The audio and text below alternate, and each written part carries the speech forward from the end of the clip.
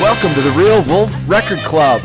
My name is Joe. I'm your host of the Real Wolf Record Club, the media juggernaut currently sweeping the radio waves by pairing talented guests with some of the greatest albums of all time for a can't-miss conversation. That's 2/3 true, I think. You can figure out which 2/3, hopefully. Have we got a great episode for you today? We are talking about a soul classic, a live album classic by one of the great soul pop crossover acts of all time, Sam Cooke, and his 1963 or 1985 classic live album, depending on how you look at it, Live at the Harlem Square Club. We're talking about that album with our friend Eric Foss from Secret Stash Records. Secret Stash Records is an independent record label specializing in vintage rare grooves from around the world, both in reissues of long-lost music, but also in their own titles and releases. We'll also check in during the episode with our own Put It On a Playlist correspondent Ben to hear what he's got in store for us before finally giving this album, Live at the Harlem Square Club by Sam Cooke, our patented rating of bury it, borrow it, buy it, or buy it again. But we're also going to spend some time in this episode discussing more broadly live music and the power of live music. And if that phrase, the power of live music, isn't scratching an itch or hitting something somewhere for a lot of you right now, I don't know what planet you're living on, because we're all missing live music. And if you take nothing else from this album, whether it's the heat, the background noise, the sing-alongs, the gaffs, the rasp in Sam Cooke's voice, you take away that live music can and should be an intense experience wherever it is you're listening from. So I personally can't wait to dive into that with our panel and our guest. A reminder to join us in the conversation about this album and all our albums and all our episodes at realwolfrecordclub.com, where you can find links to episodes, merchandise, news, and updates, and links to the guests you hear from the show. Follow us on Twitter at RealWolfRC and on Instagram at Real Wolf Record Club. So now let's turn to our artist. Well, I should say our artist, our album, but our artist in particular, because this album obviously is nothing without it being from Sam Cooke, who I don't know, I think his nickname was the King of Soul, Mr. Soul. Guy's a legend. I actually come to this knowing quite a few of Sam's albums.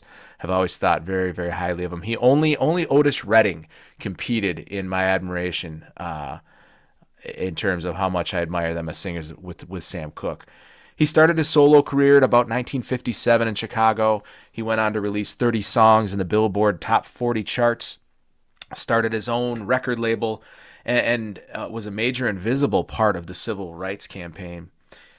I mentioned before that he's called a crossover star in the sense that he gained prominence recording mostly gospel songs and in fact released some early tracks under the alias of Dale Cook to avoid alienating some of his gospel fans. His friendship with Cassius Clay, Jim Brown, and Malcolm X has been portrayed in play and film in the movie One Night in Miami. And an interesting side note about that, there's a little Easter egg you can go dig out. The comedian Paul Mooney once played him in a film. Paul Mooney playing Sam Cooke, that I need to go check out. As far as the album itself, it was recorded at the now defunct Harlem Square Club in Miami, which was in a part, at the time it was a vibrant area of Miami known as the Overton area, Little Broadway it was called, and as unfortunately is all too common in communities where people of color live, a highway was built and spliced right through the neighborhood and essentially tore it apart, and it's now long gone. The album was recorded in 1963 but shelved until 1965 because at that time record executives felt it was too raw and gritty of a performance for Sam's gospel-inclined fans. But when it was released in 1985, it quickly became an album that many consider to be the greatest live album ever recorded. So before we dig in and before we talk to Eric about this album, I just want to check in with everybody and kind of see, what was the first live show we've been to? We're all of a certain age. We're all from a certain demographic, fortunate enough and blessed enough to be able to attend live shows. I know what a couple of the answers are here. I'm going to turn to you, Hannah, and I'm going to ask you, what was your very first live show? Tell us the details. When I was in 8th grade, I went with a friend and her family to Summerfest in Milwaukee, Wisconsin, and Chumbawamba was playing on a side stage. And we were so excited to see this band. This was just like a big deal to us. And at the time, like I was a 14-year-old dork. Like I didn't really know what was going on. I knew there were two hits that were on the Whoa, whoa, radio. whoa, whoa! They had It. 2 hits. I think they did have two. There was another song.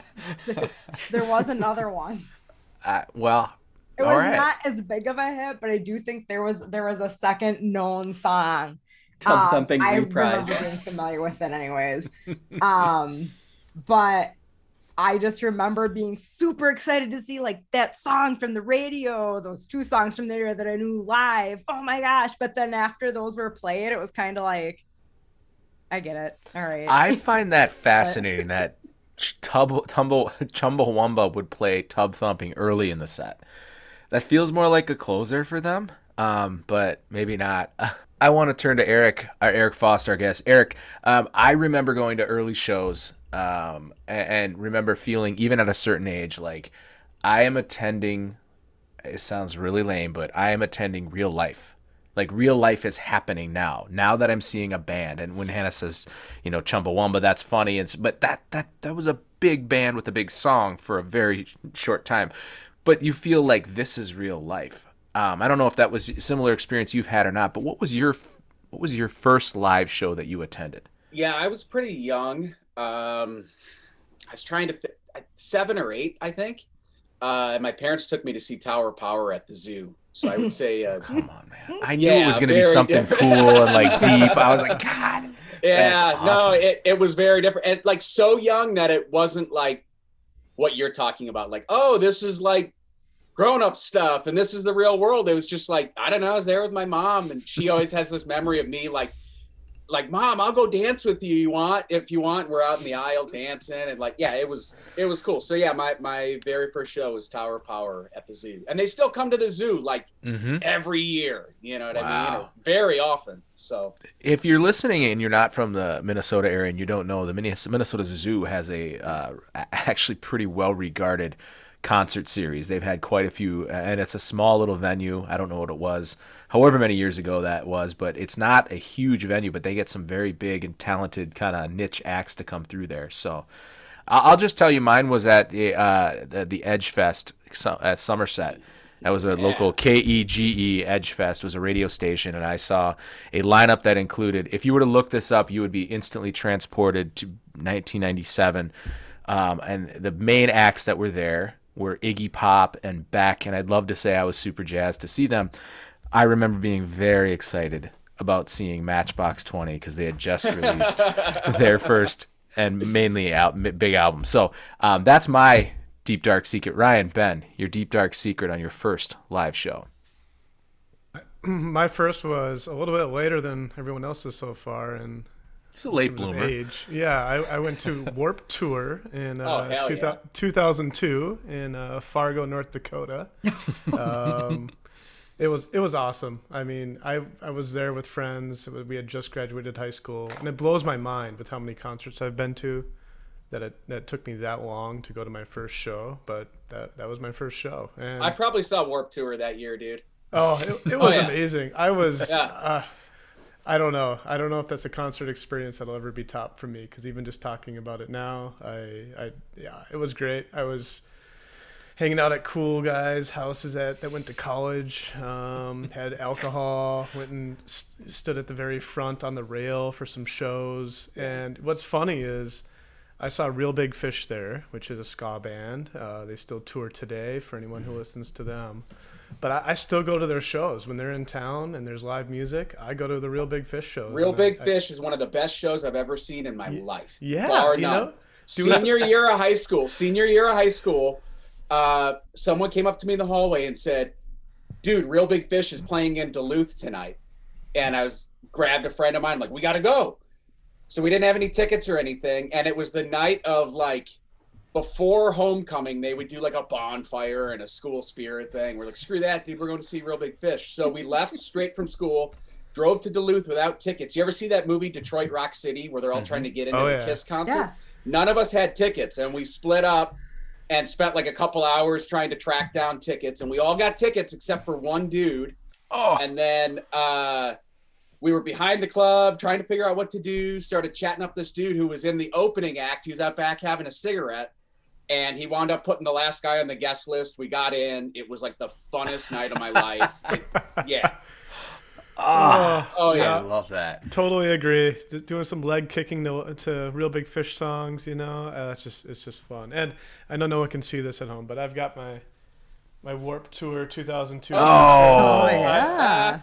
I can't part with it. It's part of me. It's That's part great. Of who I am. So we've got Tower of Power, which has a little bit of cachet. We've got Chumbawamba and Matchbox 20, which squarely age us. And then we've got Real Big Fish still touring, Warped Tour. Ben, where is your first live experience? First live experience, the Tour of Brotherly Love, and in order of appearance, Space Hog, Oasis, and the Black Crowes. This is May 19th, 2001 at the Xcel Energy Center. And as Ryan said, probably in retrospect, a late bloomer to concerts, I suppose. But we lived a fair ways away from any kind of metropolitan area, so it was a pretty significant drive to get somewhere. And this is shortly after I think I turned maybe 17 or something like that. 2001 strikes me as late for that lineup, dude. It was. It was late for that lineup. And it was right after the Black Crowes had released an album called Lions, which is terrible. Maybe one good song. I do still like the Black Crowes, though. I do. Sure, I've seen them. I've seen them again. I saw them at the Minnesota State Fair. But to me, on that concert, the big surprise was Space Hog. They really hit it hard. They were actually a well-regarded 90s buzz rock album that's kind of having a little bit of a resurgence. That's Space Hog. Wow. And as you would have expected, Oasis was terrible. Sure, yeah. Terrible. Liam and Noel, they stood up there and they didn't move. They just stood at their microphone. They played their songs. They turned around and walked away. Said nothing to the crowd. Yeah. No interaction. Played their songs, got out of there, collected their check. It's really too bad they're such assholes, because when they're on, they're on. Like, to this day, What's the Story, Morning Glory, just that's all time. The song so Champagne Supernova good. Has the best guitar solo of any song I can think of, and I'm putting a lot of bands behind that because you're right. They are talented dudes. Yeah, it's cool. Assholes though. Yeah, not just good in concert. Wouldn't have seen them again. All right, so we've covered a lot of ground, and we betrayed a lot of our early musical allegiances to some of the early shows. So I want to turn now, before or as we dig into kind of, as you're gathering is going to be a theme with our discussion of the album Live at the Harlem Square Club by Sam Cooke. It's the power and experience of live music. It's the how it captures you, how it pulls you in, what it means, what it doesn't mean, and I said what I mean. It doesn't mean that it's you love a band, hate a band. It's just there's something different about a live show, even with one that maybe they're not as good as the studio album, or maybe they're better than it. It's the power of live music. It does something to us, and that's going to be a big theme. So with that, Eric Foss is our guest this week, this episode of the Real Wolf Record Club. And Eric is the owner of Secret Stash Records, an independent record label pulling out some of the great long-lost, and Eric will correct me, I'm sure, but long-lost blues and soul, funk, jazz, R&B, gospel records from not just the U.S., but around the world. The phrase, if you go to their website, Secret Stash Records, you can find, they use the phrase rare grooves, which is actually something we've talked a little bit about. Rare grooves, as well as music that is used in film, TV, and media placements. So I'd like to welcome Eric Foss to the Real Wolf Record Club. Eric, thank you for being with us on this episode. Yeah, thanks for having me. It's a good time. Now, Eric, I wanna start by asking you how you got, or how Secret Stash Records became a thing. We've described a little bit about it, but what is it, and how did it get started? Yeah, I actually have a background in the industry. At the time, was this maybe 2007? I was working for other labels. I kind of consulting a number of labels around the country, and I had been working with specifically a bunch of black gospel labels, which was really fun, but it's like a very specific niche in the industry that kind of exists on like the periphery of the industry. And I just really tired like working for other people. Like it was just sort of the same as someone starting any other business, in that it was like, oh, I've been doing this a long time and I'm kind of tired of, man, I really hate to say it, I'm kind of tired of watching other people like screw this shit up. So I think I can do it better, and I think I can do it in a way that I want to do it. Because, you know, the record industry has just gotten more and more difficult every year for the last like 25 years. What do you mean by that? Well, first the problem was what happened with big box retailers, right? So you have like the Best Buys and Walmarts start selling, and then all of a sudden they start selling more CDs than everyone else. Then they start selling CDs as a loss leader, and all of a sudden there's no profit margins left. And it's just getting harder and harder for independent labels to get picked up in these shops and to make any profit. Then you have piracy, which gives way quickly, given what?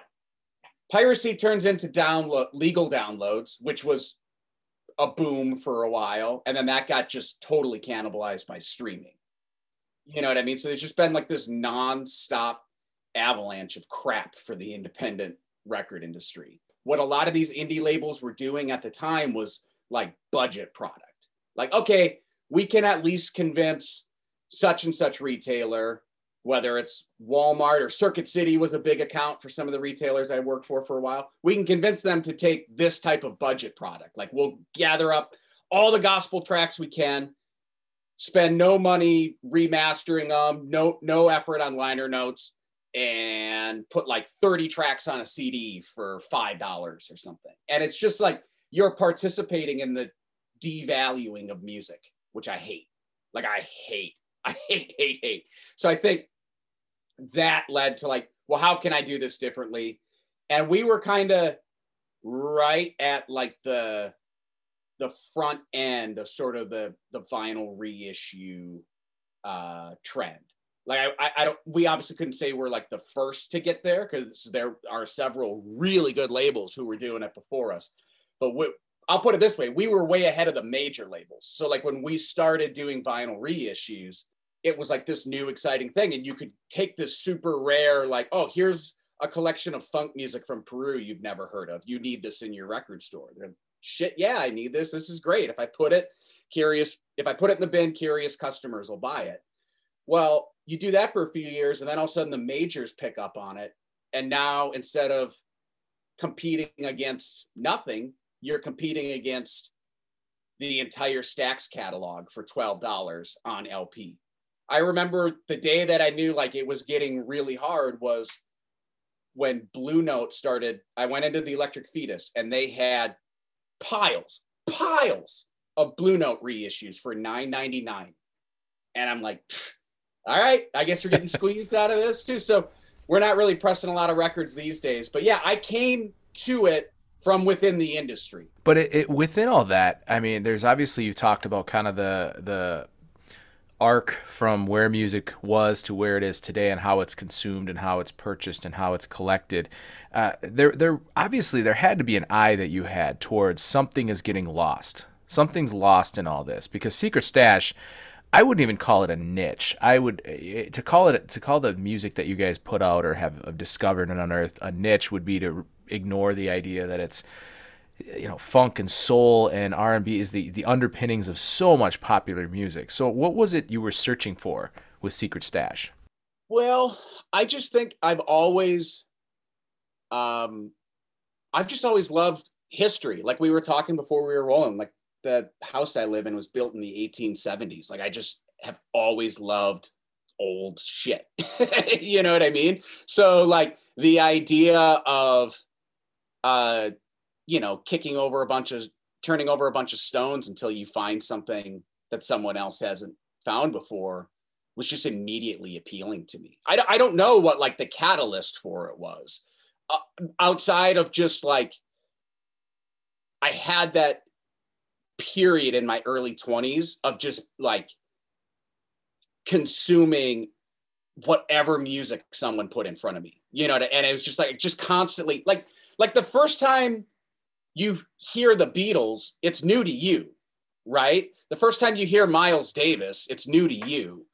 And that same feeling can be sort of arrived at with all these weird rarities, if that makes sense. You know what I mean? So I just think I had this period early in my life and really early in my career where I just consumed every bit of music that like possibly I crossed paths with. You know what I mean? I used to, when I was finishing up college, I had a thing where I would go to a record store every Saturday, and like a broke college kid, you know what I mean? Like I go to a record store every Saturday and buy at least 5 records, listen to them all week, every boom, boom, boom, boom, boom. And like, I just think that excitement I got from discovery didn't matter if it was something that millions of other people had already discovered. Like the feeling is the same, you know what I mean? So I think once you've gone through that, the only thing left to do is to kind of keep digging deeper down. You know what I mean? It's very rare that someone like doesn't listen to much music and then becomes obsessed with like Nigerian high life music. Like you only get there as like an American listener of music. You only get there after like exploring a whole bunch of music, and then you start branching out. You know what I mean? We're obviously talking about an album, Sam Cooke's live at the Harlem Square Club. It was recorded and then shelved for 2 decades before it was released. So it's kind of become it was a lost record of art of sorts. And you know, 21 years later, the album comes out and it's almost instantly a classic. And you basically specialize in finding lost treasures, kind of like that. What is the process that Secret Stash goes through to find, press, and release those kind of lost things? You know, you referenced Nigerian music. What's that process like to finding those lost records?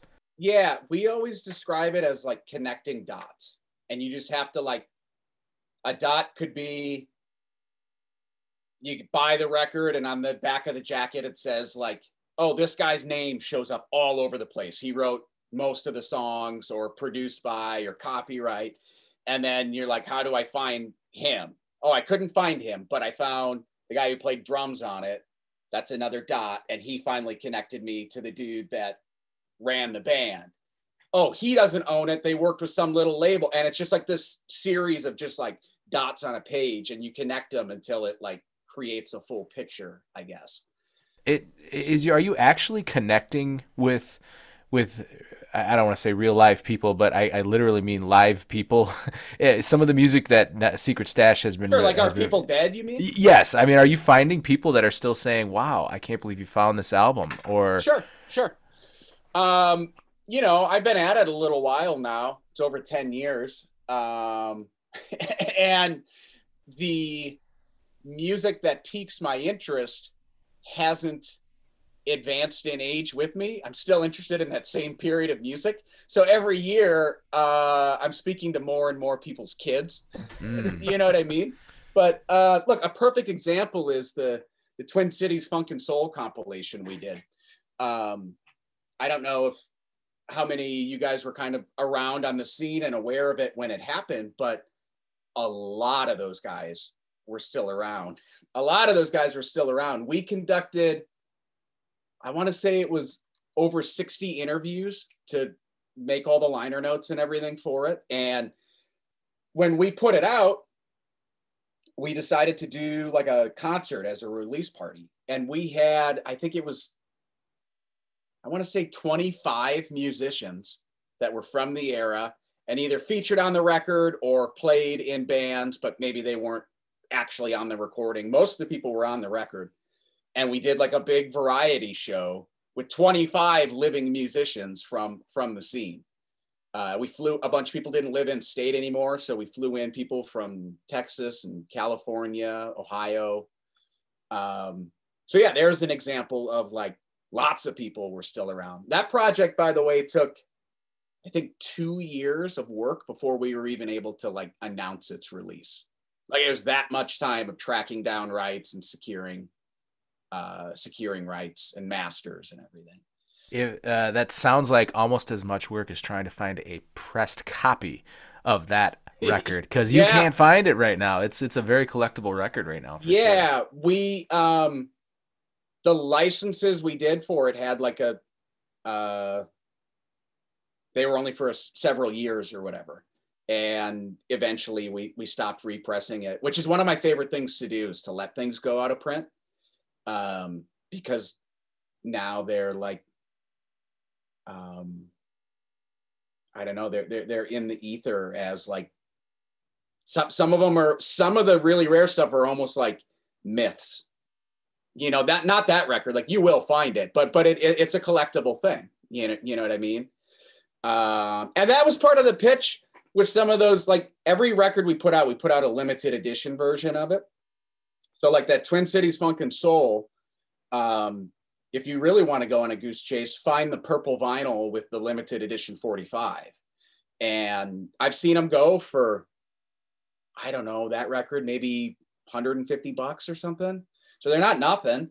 But that's kind of part of the pitch. People would buy those limited editions, and some people would buy 2 of them, and they just leave one sealed and set it aside, kind of banking on the fact that like it'll just become more and more rare and valuable.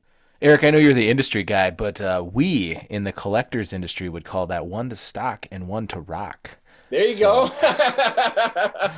What are some? That's interesting, because I think there's this idea that it's the commodification of music as a product. The idea that we should produce something, find it, unearth it, and then put it into the consumption stream forever. But what I'm hearing you say is, we're pulling it out and preserving it the way you would preserve something in a museum or an artifact, that there's limited availability to it.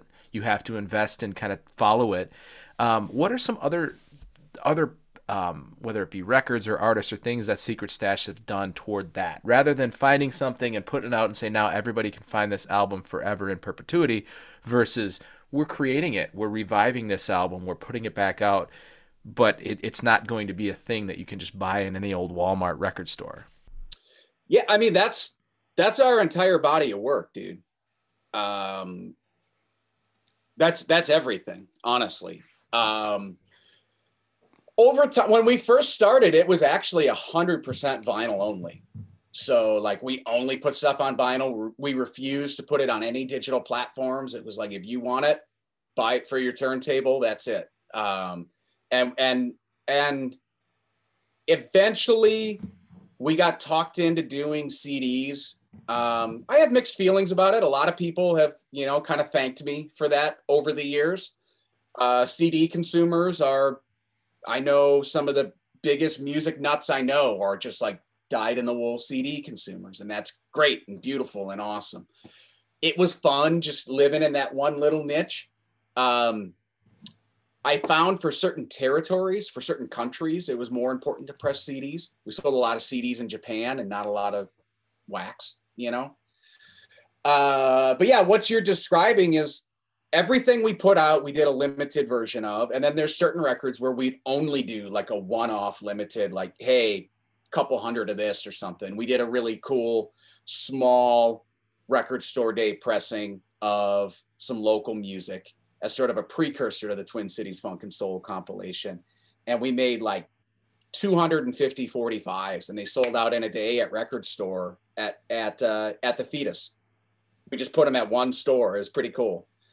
That's kind of the ultimate. And then we've done some like really collectible Northern Soul 45 reissues where we'll do like 100 of them, and they go for, you know, a pretty hefty price tag, but they're like a fraction of what finding an OG pressing would be. You know, it's like an OG pressing is $1,500 and you can get ours for like 60 or $70 or whatever. And those are like 100 units done, no digital distribution. That's it. You know. So what makes an album special or worth pressing or reissuing, or even to some degree tracking down the heirs of the original publisher? What makes, right, in your eye, what makes it worth doing?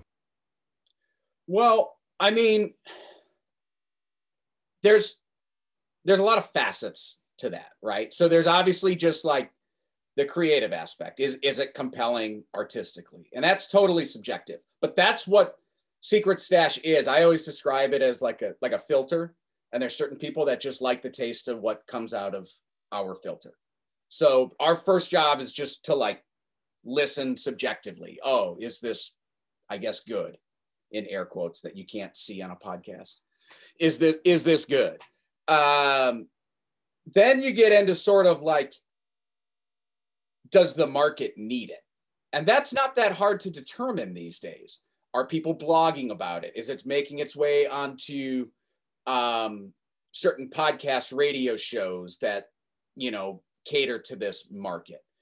Go on to Discogs. Are there people that say they how many people want it? Literally, there's like a mark of like how many people say they want this in their collection. So it's not that hard to determine if there's a need for it in the market. Then you have to figure out, has that need already been serviced by someone else legitimately or illegitimately? And when you run into bootlegs, it's heartbreaking. You find a family that owns this or an artist, and it's like, oh yeah, we can put money in your pocket and properly reissue this, give you credit, money, the whole 9 yards. Oh, turns out some asshole in the UK already pressed up 1,000 copies. Or Germany. Or Germany, yeah. Yeah, it's a thing in Europe, right? Mm-hmm. So yeah, it's sort of like I said, there's a lot of facets to it, but it has to start with just like, is it any good?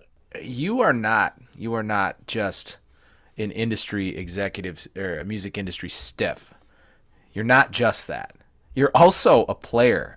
You had the chance to play with Sunny, Knight, and the Lakers. Tell me about that.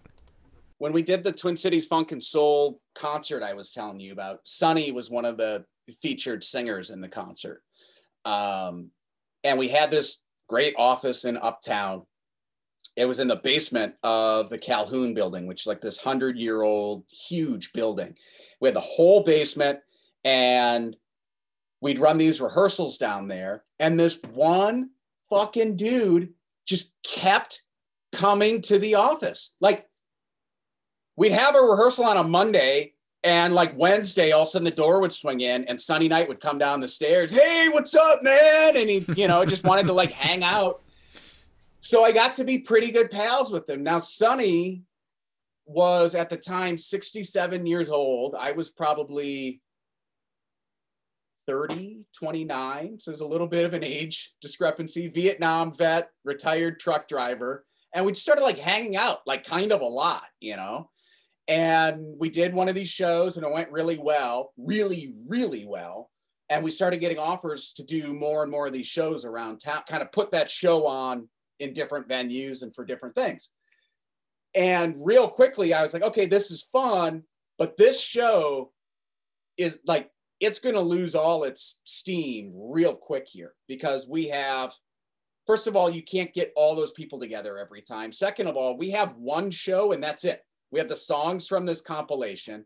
None of these guys are writing or recording new material. It's like a tribute show. You know what I mean? So the wheels are going to fall off this thing pretty quickly.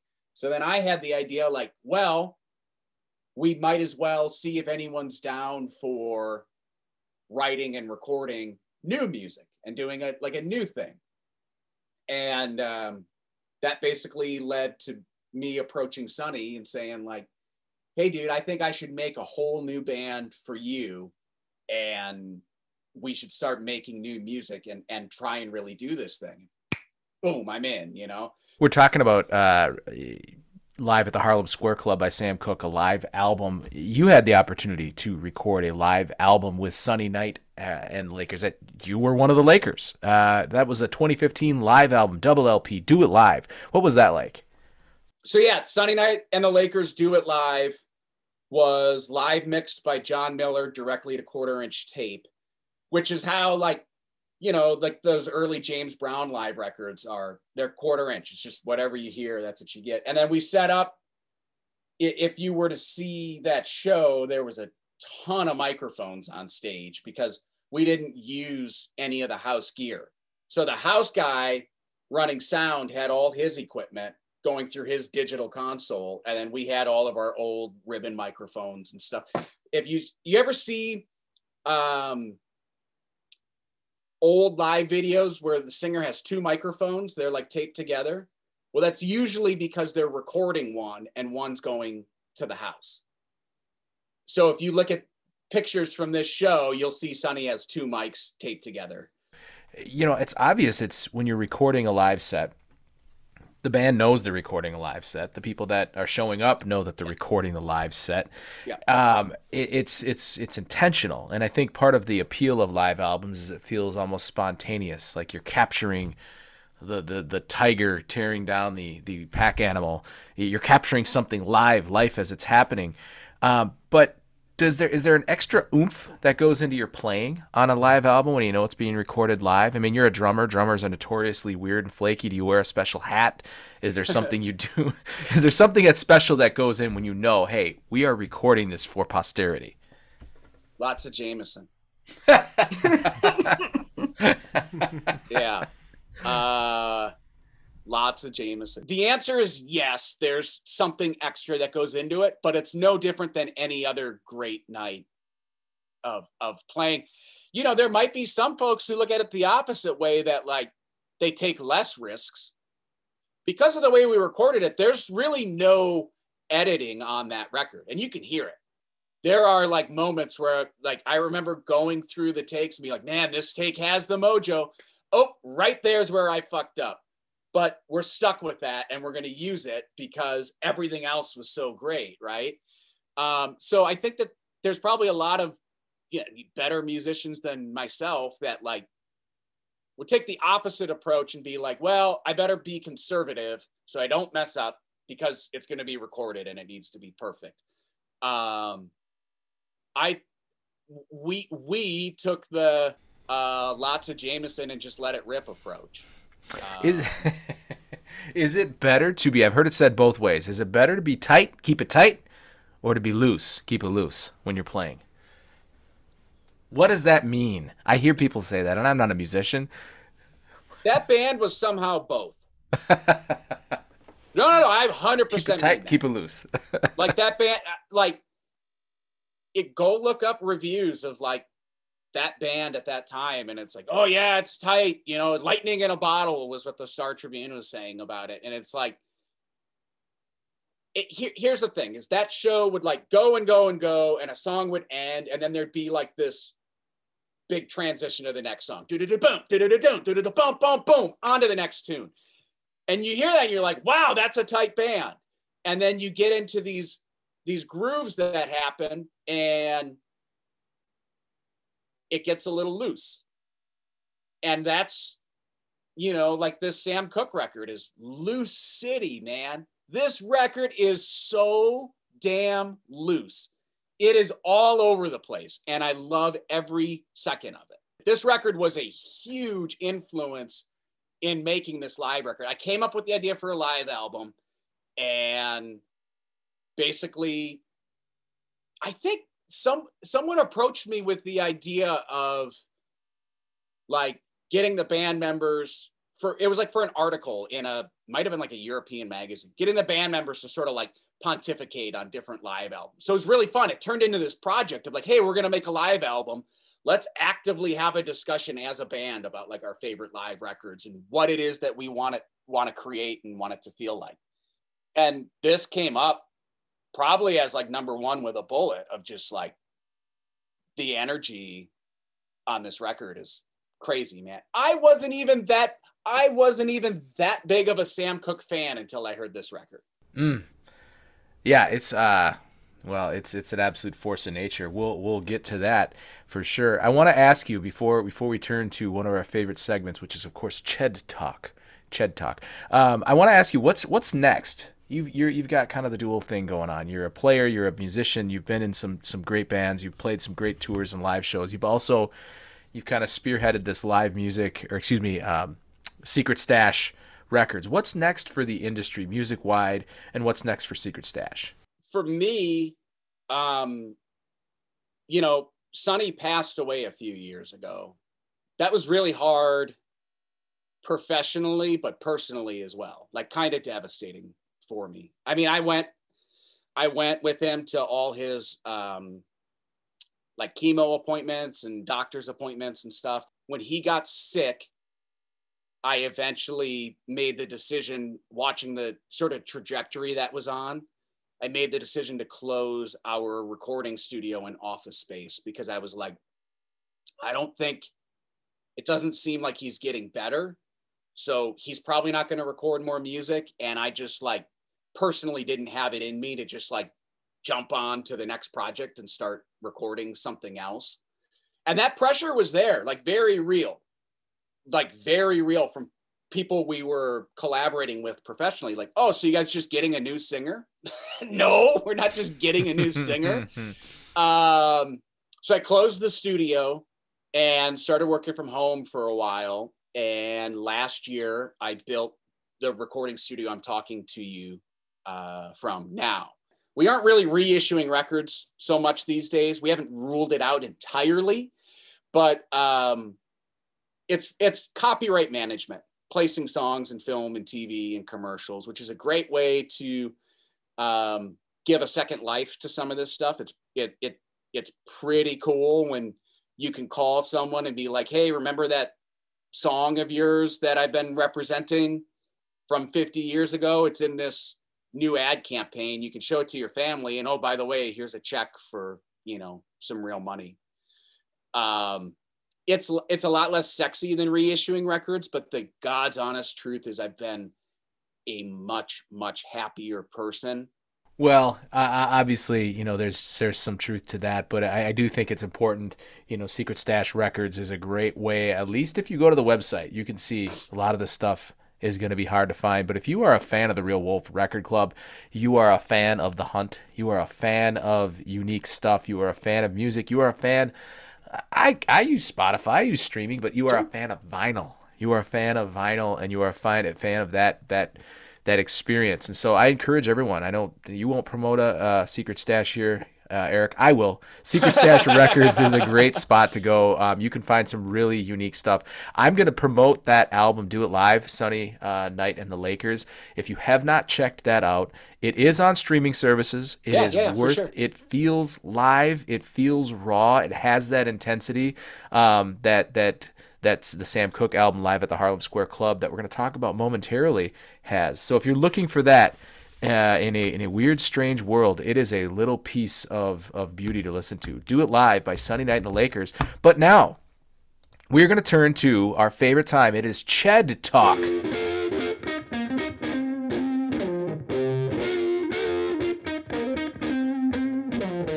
So, Eric Foss of Secret Stash Records and Sunny Night and the Lakers, are you ready for Ched Talk? Yeah, bring it on. First question. The first album you purchased in any medium? Oh, What's the Story Morning Glory on CD? Juicy Lucy, the burger or the song? Well, shit, come on, man. You can't ask me that. No, the burger, come on. There's no song without the burger. For those of you that don't know, the Juicy Lucy is a staple cuisine of the Twin Cities. The best room you've played? Ooh, wow, that's a good question, dude. We played some really cool theaters in Europe, but I don't think anything is ever as exciting as playing First Avenue if you're a local band. That's all you want. Sonny has a star on First Avenue, by the way, on the side of First Avenue. Yeah, I mean, we got to play some really beautiful venues, but First Ave is when you're from here, that's all that matters. How many vinyl records do you own personally? Not nearly as many as I used to. I sold a lot. Honestly, after Sonny died and the band stopped touring, I was, kind of lost my job. So I started selling some. I think at the most I had like 2,000. It's much less than that now. And finally, our last question in Ched Talk. The album in your collection that you cannot live without. It might be live at Harlem Square. I am absolutely head over heels for this record. And that has been TED Talk. What a great segue, Eric Foss. He finishes TED Talk with live at the Harlem Square Club. We're going to take a quick break. We'll come back and dig into our album of the week, live at the Harlem Square Club by Sam Cooke. You're listening to the Real Wolf Record Club. New bag, baby. And it's not a focus. I'll talk it to you.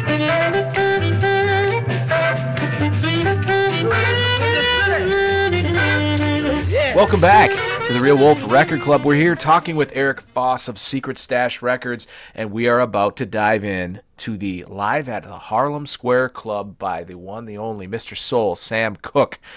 If you were with us before the break, you heard Eric Foss, who played with the band Sunny Night and the Lakers, talk about the inspiration that this album was for their creation of Do It Live, their own double LP from 2015.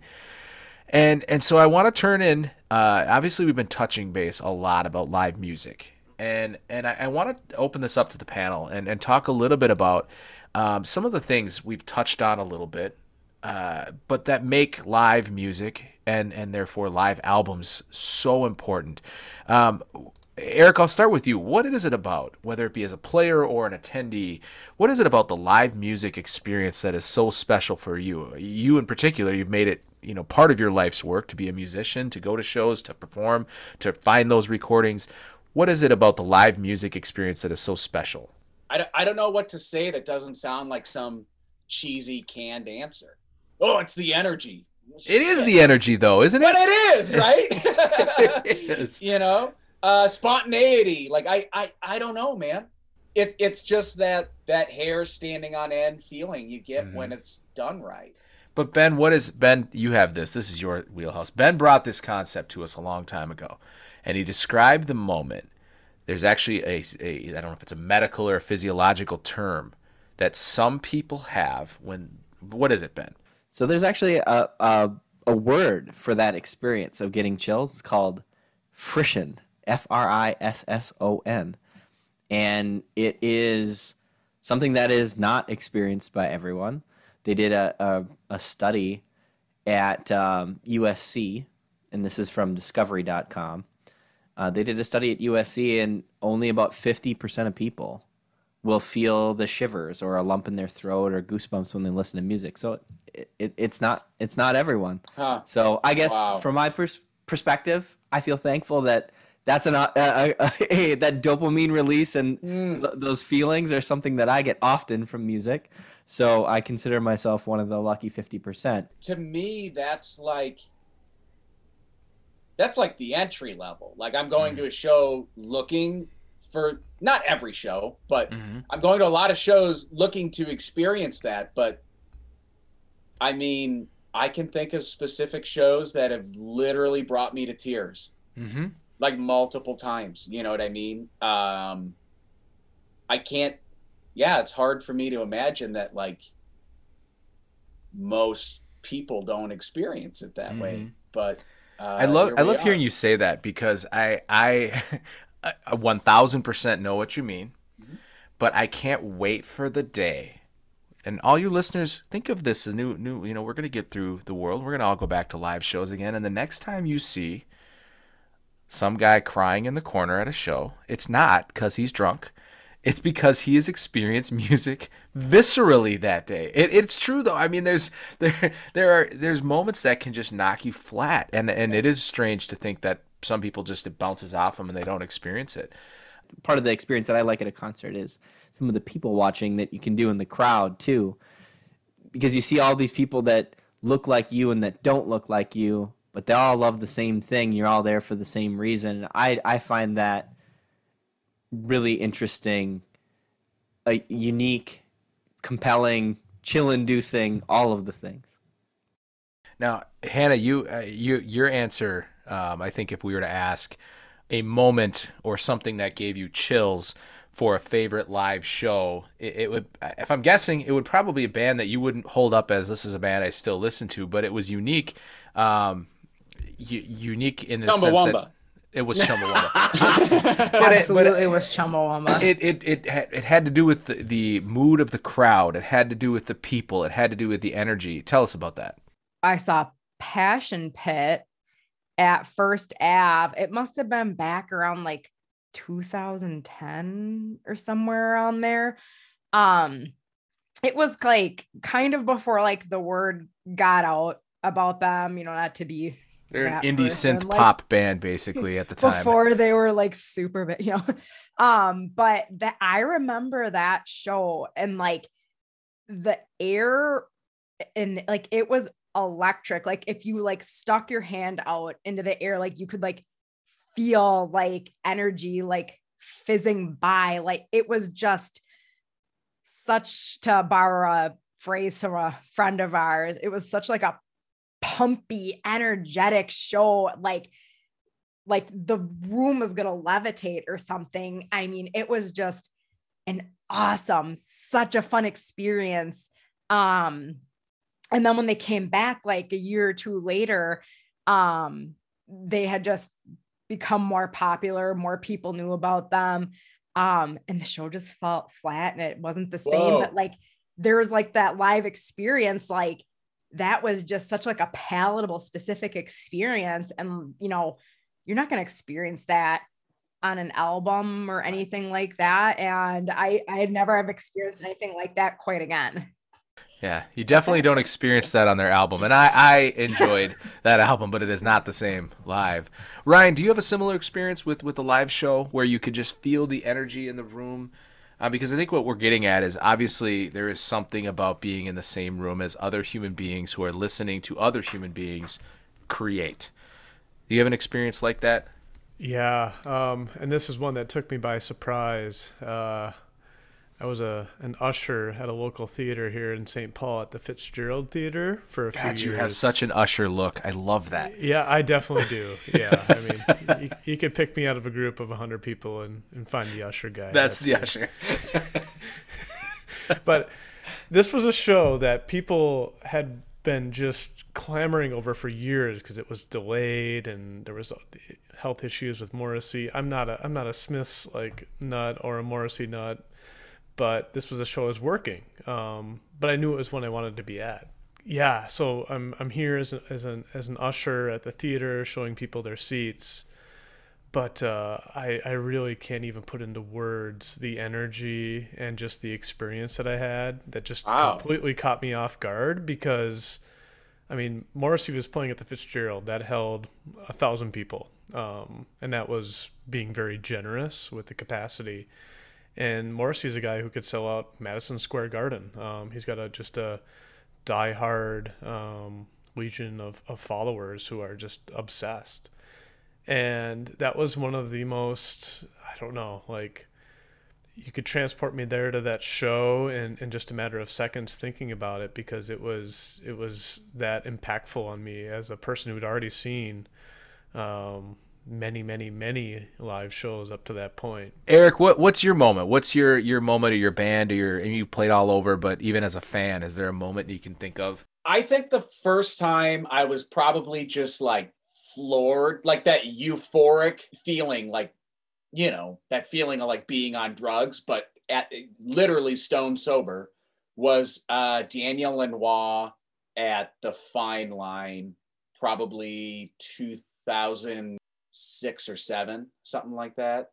I think that was the first time live music. It was Daniel Lanois and Tortoise opened for him. And that was always frustrating for me. We were just talking about like that Passion Pit record. Like I was like, okay, I guess I'm a Tortoise fan. No, TNT is really cool. The other records, most of that is like, that show blew my mind clear out of the back of my head. And the records are so flat. I do love TNT. TNT is an all-timer for me. But I will also say it's very flat compared to that show. But I don't know if you guys are familiar with Daniel Lanois. He's kind of a weird little cult personality, like it's somehow a big deal and super not a big deal at the same time. But he's a record producer that did Emmylou Harris, Bob Dylan, Willie Nelson, a bunch of his own stuff. Ryan, you said you're a big Matthews Band fan. He wrote The Maker, which they cover a bunch. Oh yeah, for sure. That's his song. Cool. Daniel Lanois is one of the coolest people making music today. And that show just absolutely floored me. He played pedal steel and played Hendrix on the pedal steel and stuff. And yeah, it was gorgeous. Now, this album, the live album, it's about, I don't know, 40 minutes or so long. It's super short, yeah. Super short. It's about 10 tracks or so if you count the first one, which is kind of an introduction. But you hit on that. There's a looseness or a tightness, depending on how you look at it and who you ask. But there's something about this album that you can feel the energy, you can feel the heat, you can hear the raspiness in his voice. I'm curious to know, when you if you had to pick out your favorite song on this album, what is your favorite song? Home. Let's Bring It On Home. Without hesitation. No, anybody that says something otherwise, Gauntlet thrown. Yeah, no, it's Bring It On Home. What is it about that? I have shed many tears listening to it. It cuts right through me. It is like a hot knife through butter, man. And that is a perfect example of I now adore the studio version of that. It didn't hit that hard for me the first 100 times I heard it. And then I heard this and I'm like, oh, that's what's going on inside of him when he's singing that. And now all of a sudden the studio record just hits twice as hard for me. And it's a very slick recording, that studio version. That whole long intro with the call and response with the band is the coolest thing ever. And then they rip into it. And it is, when you listen to the studio recording, it is just this delicate, beautiful thing. And you wouldn't even know that if you heard this live version of it, that they are just digging the fuck in. Listen to the drums on that. He's just having at it, man. He's just having at it. Also, there's no piano. I don't think there's any piano on the live version. And Cornell Dupree is in the band, the guitar player who's played with all the soul musicians back in the day. Yeah, Bill Withers, Danny Hathaway. Yeah, he's playing those piano lines on the guitar, and it's the coolest. But no, and then the big call and response at the end with this crowd shouting, yeah. There's just that. It always shocked me that that's not the closer of the set. And I don't know how chopped up that is. I read somewhere they did several sets that night so that they could, chop out and take the best stuff. I don't know if that record is if the way it was released is the actual set order or not, but it's always shocked me that that's not the closer. Well, if you look up, though, to your point, if you look up, you can find ticket stubs and ads for that show, and they played several sets. I mean, and I think we always think of the 60s as the early 60s, a little more tame, and there's not quite the raucousness that we got into in the late 60s and 70s. And so therefore they were going to play at 6 p.m. and be no. They went on stage at 11 p.m. and then they had a 1 a.m. set, and then they played till 4 a.m. I mean, they kind of rolled through it. So it is a little chopped up, I think, to your point for sure. Hannah, Ryan, what are your favorite tracks on this? You have to pick one. That's the rule. You have to pick one. It's hard to pick one. I mean, it's kind of do you want to party or do you want to swoon? I kind of kept going back and forth and hemming and hawing about well, which one do we really like the best? I don't know. And because I have to pick something, I'm sorry, Eric, but I chose Having a Party. Oh, it's so good. That song literally makes me want to party. Yes. Crack open a bottle of Coke, turn the radio on, and party with all my friends. You're so wholesome. Bottle of Coke. I love it. That's what he mentions in the song. It's in the tune. And also, Sam Cooke requests the DJ plays his own song in that song. I love it. The baller move. No, that's exact. Oh, it's so awesome. Yes. But it's so great. You're exactly right, Hannah, because I one of the things I wanted to pull out about, when we talk about, one of the things we do on the Record Club is we always talk about our favorite song. We try to pull out maybe some things we don't like as much, or favorite lyric. And in a live show, live set, lyrics are a fluid thing. They may be sung the same way. They may be sung different. I don't know, with a live show, we talk a whole lot about our least favorite songs. So it's just always, the live experience is so positive. It's so energizing. And you hit having a party, which is also my favorite choice here, is that last part of the song where they are singing and you can hear people singing back and you can hear people moving in time with everything that's happening. And it makes me so happy and not quite equal parts as sad because of what we're living through with the pandemic, and you're just not able to be with people. You can be some ways, but not in the way that we used to be. And we'll get there. I do believe that. But you hear this song and you think back to a time when, Sam Cooke lived another 2 years before he died under very strange and sad circumstances. And you hear this time and you feel a happiness of togetherness. These people are packed into this hot, steamy club in Little Broadway, Miami, and you just feel it. You feel that moment of having a party. So I agree with your opinion and endorse it. Ryan, Ben, your favorite song on this album? I won't get into my number one and number two. I'll just say my number one, but it was Twisting the Night Away. Such a fun and upbeat song. I particularly like how in the middle of the song, about a minute and 30 seconds in, maybe 2 minutes, not positive what it is, but the song just kind of explodes with saxophone in the middle. King Curtis, man. Yes, that is. I'm sorry if you're having a bad day, if you're feeling like you just need to take a nap. If you put that song on and you get to that part, if you're not just getting up on your feet and moving around, I think you're dead. I really do. It is such a fun part, and I like songs like this that are just fun to play loud, and they're fun to just blast. I like max volume on whatever I can put it on, turn it all the way up, and this is one of those songs where, whether it's my headphones, my record player, in my car, if I had to pick out one moment besides the saxophone that I really like, it's when Sam kind of tells the crowd to get out their handkerchiefs. You can just kind of tell that the crowd is just in this frenzy to get out their handkerchiefs, which to me is just a really hard thing to even just comprehend. I'm getting out a handkerchief. But you can tell everyone's looking for it and they're going crazy for it. And that's part of my bias towards live records, where I just was like, wow, I wonder what it's like there. I could just kind of feel like these people in this frenzy to find their handkerchief and get it out because this guy on stage is telling them to.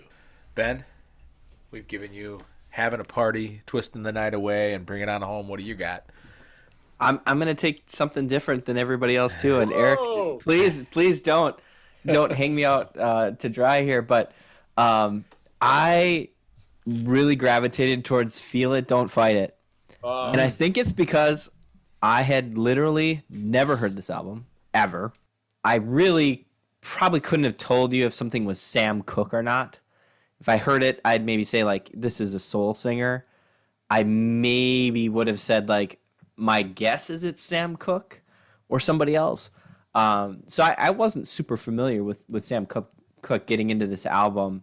But this, to me, was really like that first introduction. I know there's an intro song and, there's the soul twist. But this is where I, like, got into the album and I was like, whoa, this is some unhinged, energy. Right? Yeah, it's like, totally unhinged. This is stepping right into it. Yep. And the thing I love, and Eric, I'm certainly not gonna claim to have anywhere near to as much skill as you or any other drummers, but I did do some drumming back in my day in middle school. But I really loved, and you can I want to hear your opinion on this. I love on this song how it feels like that drummer starts to kind of like rev up a little bit, like he's a little off time, and it's kind of like a couple false starts a little bit to get things rolling, but then like it just settles into this groove, and then it's just this high energy, like soul swing, like feel it, don't fight it. Like, let's get this thing started. And I just love that about this song. And there's a lot of other really good moments on this album, but that to me, I'm picking that song because it really, I think, sets the mood. There's another song that I'm pulling out from my segment, put it on a playlist. I'm putting something else on a playlist, but this to me is my top song. That's a good one. Eric, did you hear that too? Ben pointed out that part and feel it. You know, the drummer. I off the top of my head, not specifically, but you're just describing that record, right? That it is loose city, man. And like sometimes it takes a second and all of a sudden it settles in and it's like you don't really realize that it's settled in, but all of a sudden it's settled in and you're like, okay, here we are. Yeah, that's that whole record, man. That's that whole record. I love that you talked about it as loose city, and I was like, that's exactly like what I was like. That's the concept that I had no way to express what it was when I heard that, because I was like, it feels way to describe it is like maybe the kind of the shuffling and that like hum before a show starts. Sure. Where everybody's kind of like getting into their spot and like waiting to sit down and like figure out where they're going to be. Like that's what it felt like to me with the band members. Like everybody's kind of like getting their stuff going and like, you know, they're getting their shoulders loose, and then like, man, they hit it, and then it just goes, and then it just keeps going. And it's a roller coaster, and I say that in a sense of not like highs and lows, but just like the experiences. It's fast, it's slow, it moves, and you can kind of move with it. And I love that experience of listening to this album. Totally. We've talked a lot tonight on the Real Wolf Record Club about live music. We've talked a ton about the power of live music, and Sam Cooke's album is a testament to that. This is an album that, at least, no matter how you rank it, it deserves your attention. It absolutely deserves your attention. Before we turn to our rating, we'll turn to our patented segment. We'll turn to our very own Put It on a Playlist correspondent. Ben, put it on a playlist for us.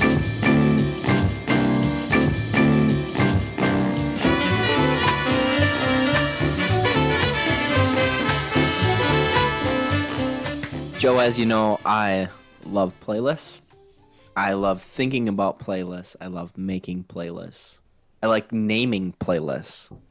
And you talked earlier about serendipity, and we have a prime example of this right now. Because my Put It on a Playlist for this segment is called Do It Live. Just like Sunday Night in the Lakers. And this is true before we knew this. Seriously? This is total serendipity, and this is because one of my favorite internet meme videos of all time is the Bill O'Reilly Inside Edition video. Search it up, check it out. It is absolutely worth your 1 minute and 38 seconds of time to see someone absolutely losing their mind. And to Eric's point earlier, being tight and loose at the same time, because that guy slayed it in his live take, in his live cut, but he was real loose all around it. And I think that this video is a perfect example of that.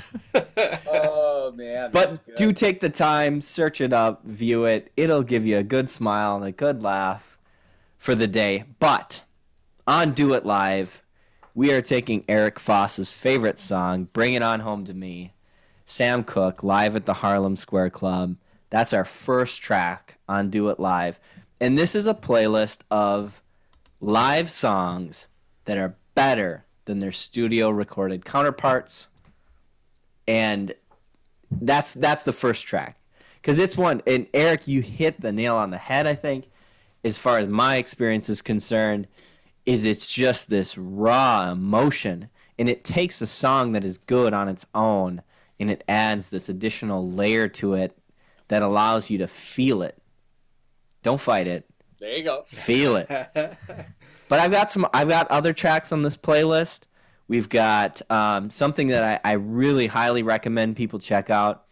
It's and I combined this into 2 tracks. I've got My Mojo Working, Part 1 and Part 2. From Muddy Waters at Newport 1960. Listen to that song and don't tap your foot.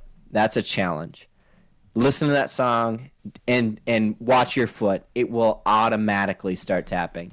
And it's a great example of just something that you can just consume. You could drink it, the energy that's in that song. A couple other ones we're going to put on there. Nutshell by Alice in Chains. We talked about that. Whoa. Frisson. This is on the MTV Unplugged album. Talked about that frisson feeling. This is one that will get me with tears in my eyes. And it is so much better than the studio counterpart. We're also going to we have to put a Bob Marley song on here. No Woman, No Cry. I don't know that you can listen to the studio recorded version of No Woman, No Cry. The only one I ever hear is the live version, and that's off of the Live! Album. And then lastly, we're going to throw in another MTV Unplugged, just for examples here. It's going to be a full playlist, but About a Girl by Nirvana from the MTV Unplugged. That's your introduction to MTV Unplugged Nirvana and that experience, and it's a gem. And we reminder listeners, one of the parts of the Real Wolf Record Club is everybody's in the club. Everybody's involved.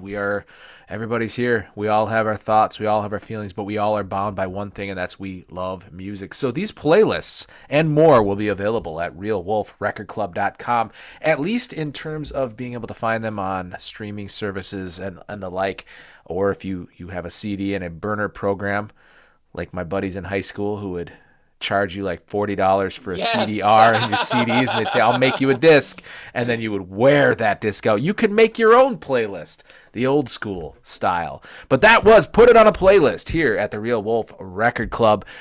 And that brings us to our closing segment of the night, which is the rating. And the way we rank our album is to bury it, borrow it, buy it, or buy it again. One to stock, one to rock. It's that good that you're going to wear it out and you need another backup. That's the rating scale, and we give it to each album here on the Real Wolf Record Club. So I will start, and I will just tell you that I think part of what goes into my collector brain when I think about do I need this in my collection and how much of it do I need, goes into the idea of its relevance, its significance. Does it speak to me in a way that I'm going to listen to it, and does it speak to me in a way that I'm going to need a backup? To me, I think this is a clear buy it again album. I think this is a super powerful album historically. I think Sam Cooke, I disagree with everything Eric said about his studio albums. They're freaking great. I want that on record. Eric Foss trashed Sam Cooke studio albums. No, it's great stuff. I love everything Sam Cooke has done that I've heard, and I just think this is such a powerful album. But I don't know if that's a shared opinion. And reminder to our listeners, you can share and let us know. Did we get it right? Did we get it wrong? What are your thoughts on this album? Panel, what do we think? I'm at a buy it again.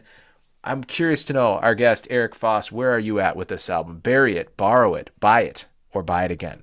Yeah, I mean, I don't think you'll be surprised. It's a buy it again for sure for me. There's something specific about this type of record, having it in your collection, is that there's a utility to it. Okay, so like I have Ornette Coleman records, and like those are records for me to listen to by myself in very certain situations by myself, because most people don't want to listen to that. This is like anytime someone comes over, I will put this record on. Absolutely anytime. Thanksgiving dinner, put it on. You know what I mean? Friends coming over for drinks, put it on. Like this, there's like a utility to this that it can be used and used and used. And some of my favorite records aren't that way. This is a buy it again. This is have one upstairs and downstairs ready to go on the turntable anytime. This is hands down. Like I said, there's a practicality to keeping this one around that you don't get with some other fantastic records. And Ryan, where do you place this album? Yeah, this is a buy it for me. With some time, after it marinates for a while, it very well may be a buy it again. But in this moment, it's a buy it. I loved it. Super cool just to not have really... I've never listened to this album, never listened to Sam Cooke. And all of a sudden, it's part of the Real Wolf Record Club. I'm listening to it, and I'm in love with it. I love live shows. It's to kind of meet the kind of general consensus on this album as being one of the greater live shows of all time. I would, as a person who's never listened to it before, I loved it. Well, wholeheartedly agree. It is fantastic. Some of the albums I like the most are the ones that take me the most by surprise, and this was one of them because I had really no expectations going into it. But yeah, I would totally agree with Eric here. Like, great utility album. I could put this on at home with friends, by myself, and any type of setting, mood, and really enjoy this album. So absolutely great addition to my music collection, and I will definitely be buying this. Ryan, you're in the industry as an usher. Do you think they had ushers at this show? It didn't sound like it. This sounds very they much needed like some ushers. You fend for yourself type of show, which is probably one of the elements that made it so great. I read that the cap of that room was 750 people, which I don't know if it's true or not, but that's bigger than I envisioned it. For sure. You know what I mean? Like it sounds even smaller than that. I don't know how true it is or isn't. But I found that interesting. I was like, but before this conversation, I'm like, man, I want to know how many people were there. And, I don't know how true that is. To me, I hear like a smaller room than that. Yeah, even. I was thinking 100 to 200, but that even makes me like it more if I hear it's that packed of a room. Yeah. Well, and I think that's another thing that adds to it is there's a lot of details about this album itself, not a lot of details about the show, if that makes sense. It's kind of difficult to find out how many people are there and what the club actually looked like. And so that adds to the allure. Ben, where are you on this one? Joe, this is where I'm going to make a little bit of a comment on why I love our patent pending rating system so much. Because I'm actually going to give this a borrow it. And I'm going to tell you why. I'm going to give it a borrow it because I want to seek this album out. And I want to listen to it with somebody else. I want to be part of that experience with somebody, so I feel that rawness, not by myself, but in Eric's studio. Listen to this thing blast on a nice sound system. I probably should buy it, but I'm not going to because I want to listen to it with Ryan. I want to listen to it with Joe. I want to listen to Eric, with Hannah. I want to experience this album, and I want it to be something that I don't experience all the time, just like we do with live shows, right? And if I'm going to listen to recorded live music on an album, I'm going to do it with somebody else. So you guys are going to have to buy it for me, and I'm going to listen to it with you. All right, Hannah, you get the last word. What is your ranking of this album, Sam Cooke, live at the Harlem Square Club? I would definitely buy it again. This is a really solid and fabulous album. The live experience is just really unforgettable. And the love songs are fantastic. And the dance songs literally make you want to twist the night away. So, I'll keep on listening to this album gladly. And that is exactly it. What a great live album and obviously a great live show does to you. It makes you want to dance. It makes you want to move. It makes you feel that connection with human beings, as Ben talked about earlier, strangers who all came together to come to the same place for the same reason that you may not know them, you may never see them again, but for that moment, you are together in that room. You are together with that experience. And that's what I love about live albums, especially live albums like the Sam Cooke album we talked about today. It's just a little bit of a timepiece, a little bit of a snapshot of that live music experience that many of us have been missing for quite some time. But Live Cooke, I call it Live Cooke. That's probably what it should be called. Sam Cooke Live. It's something else, and we miss his genius every day, and this album is a reminder why. We want to thank our guest Eric Foss from Secret Stash Records for being here. Make sure you check them out at secretstashrecords.com and follow us, Real Wolf Record Club, on Instagram or on Twitter at RealWolfRC, www.realwolfrecordclub.com, where you can get merch, information on the episodes, upcoming guests, and find other ways to be part of the club. This is the Real Wolf Record Club. As always, thanks for being part of the conversation. This has been the Real Wolf Record Club podcast. The Real Wolf Record Club is a production of Real Wolf Productions, LLC, a limited liability company. The show is produced today by Ben Head. Our panelists were Ryan McInnes, Hannah Van Tomey, and I'm your host, Joe Van Tomey. Follow us and join the club on Instagram at Real Wolf Record Club, on Twitter at Real Wolf RC. Go to our website to find links to the episodes, upcoming news and information, as well as a link to buy merch from our very own Ward Sutton at www.realwolfrecordclub.com. Join us next episode when we discuss the influential 1984 album Let It Be by The Replacements. It's all right. Hey,